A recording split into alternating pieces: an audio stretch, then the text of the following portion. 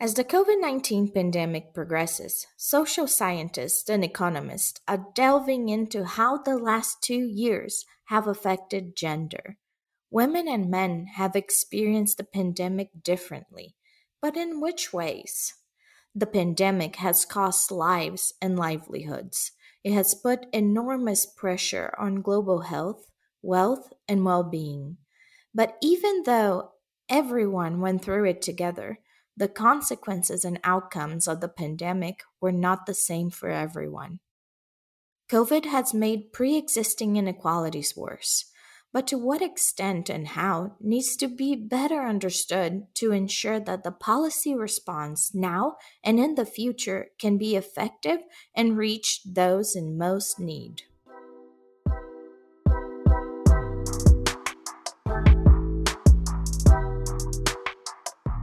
Welcome to the 5th episode of the Poverty Podcast. I am your host, Mel Fleury.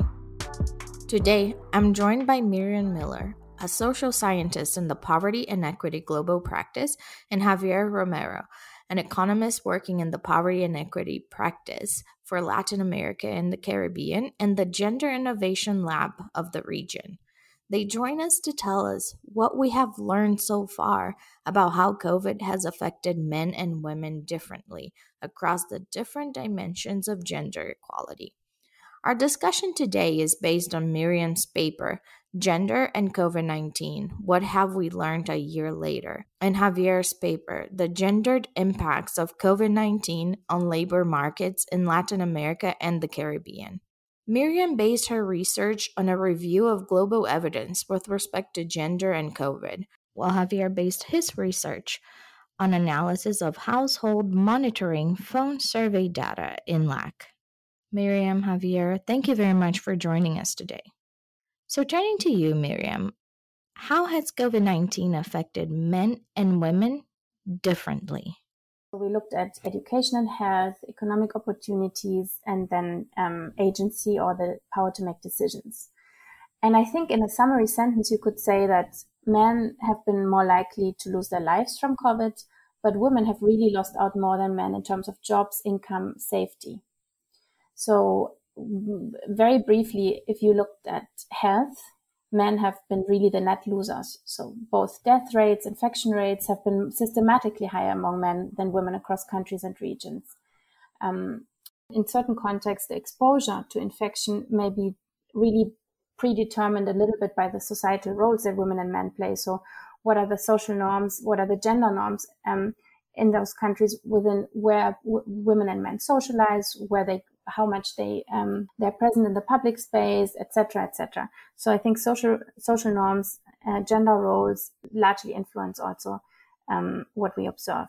But your paper also shows that although men suffered more with direct health outcomes from COVID-19, women's health suffered in different ways. Stress, worry, psychological consequences have been really more common among women in countries where we have the data. So in some countries, Armenia, Pakistan, I recall, and Senegal, data was collected on these aspects, and it was very obviously pointing towards the direction that women's health in those aspects has been more affected.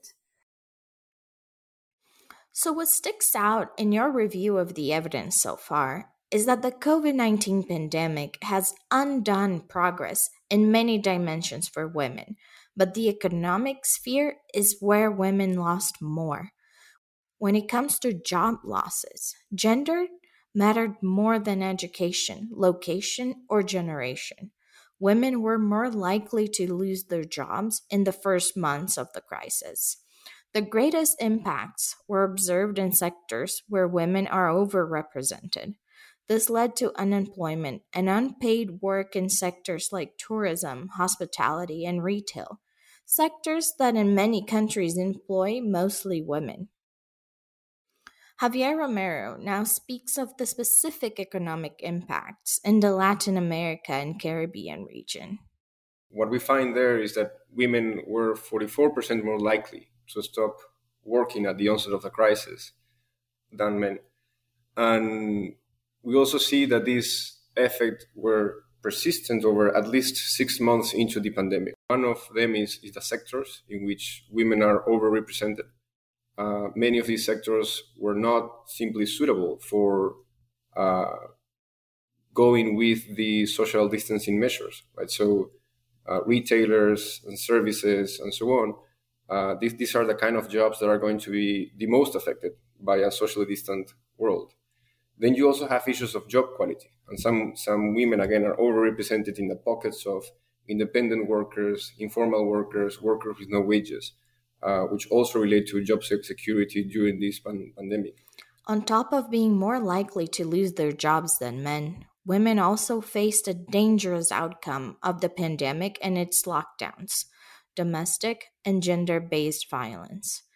Because it is such a sensitive topic, gender-based violence is a hard dimension to measure and get data on.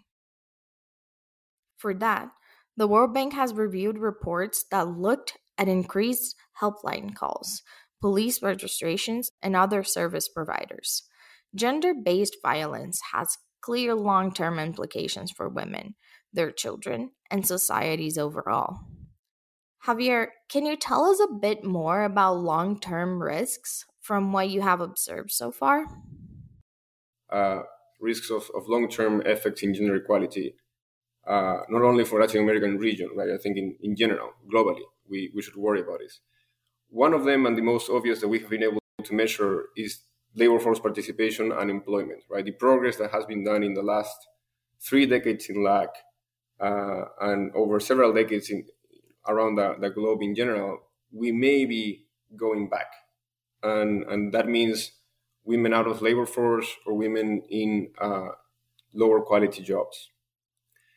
Not to mention violence. Violence against women have all sorts of effects, and it also can have intergenerational effects. So it's not only about the victim of violence, but it's also about the children in that household, if there are any, right?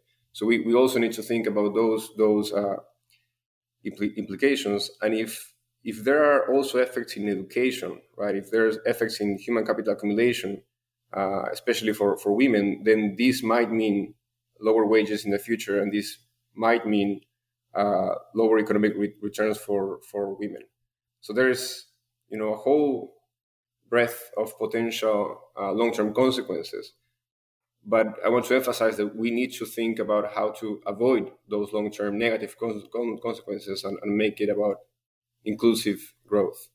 Now, Miriam, do you have any other thoughts from your end on long-term effects?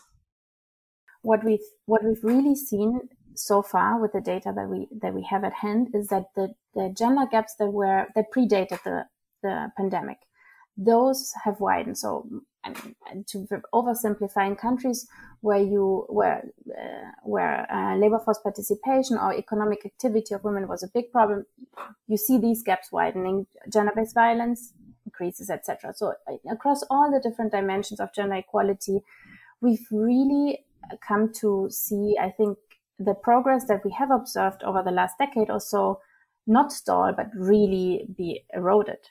So I think there is a substantial risk, actually, that this has long-term consequences if we do not respond adequately. And I think what's important also to register here is that so far we've only spoken about women and men in general, but we haven't, and that's difficult because we most of the times don't have adequate data. We haven't spoken at all about differences between women or between men. So how do overlapping constraints affect different women and men differently? So what about age, indigenous women, women in rural areas, etc.? So other layers of inequality may actually intersect with gender. And I think this is where we really need to focus the attention to going forward in the policy response.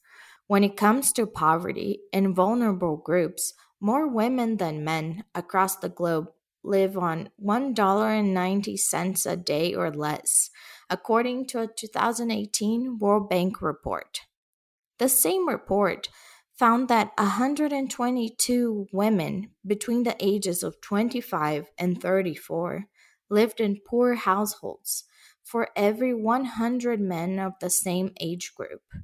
According to that report, not everyone in the same household experiences the same levels of deprivation, and therefore the same level of poverty.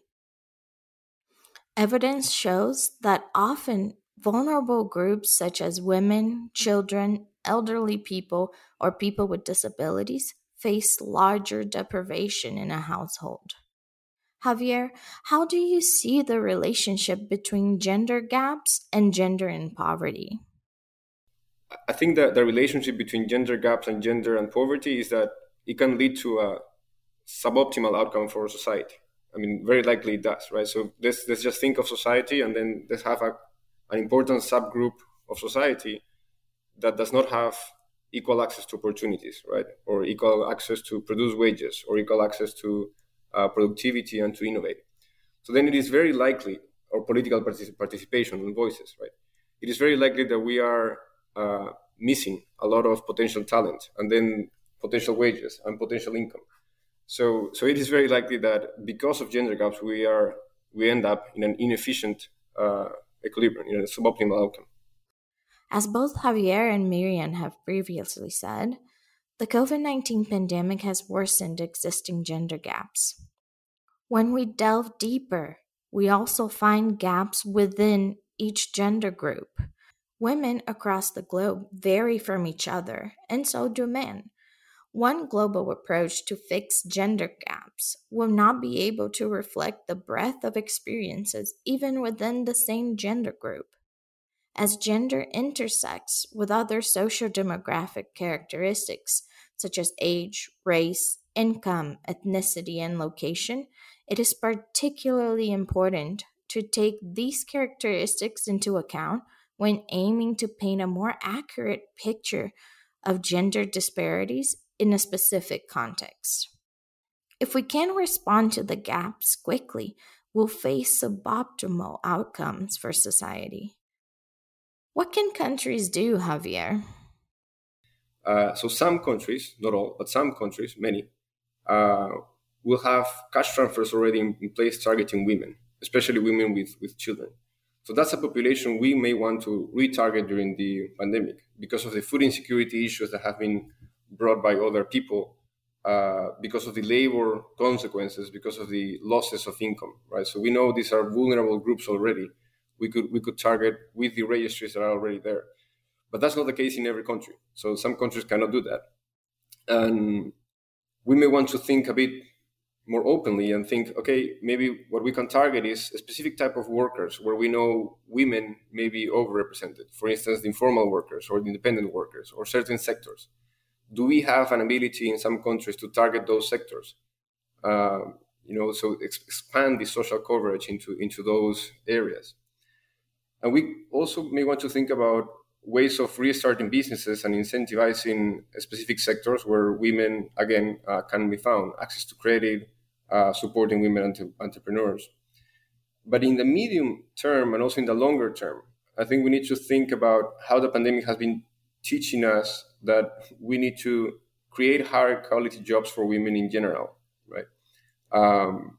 So if we think that there's a chance for women to fall behind in education, then we need to target that because we know it has implications for future wages. We know it has implications for agents in the future and so on.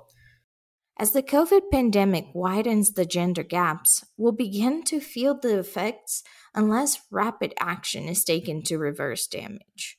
Both Miriam and Javier discussed the vital importance of an inclusive recovery from this pandemic. According to their research, educated policymaking will be crucial to recover from gender disparities and increase vulnerability of females and males. A strong and inclusive recovery will not be feasible when specific needs and interests are neglected and not proactively addressed.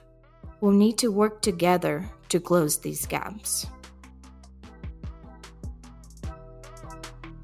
This is our episode for today. Make sure to follow us on Twitter for regular updates at WBG_poverty. We'll be back soon with more updates on poverty, stories, data, and analysis from the World Bank Group and its staff around the globe. Never miss an episode by subscribing to us wherever you get your podcasts. Stay safe.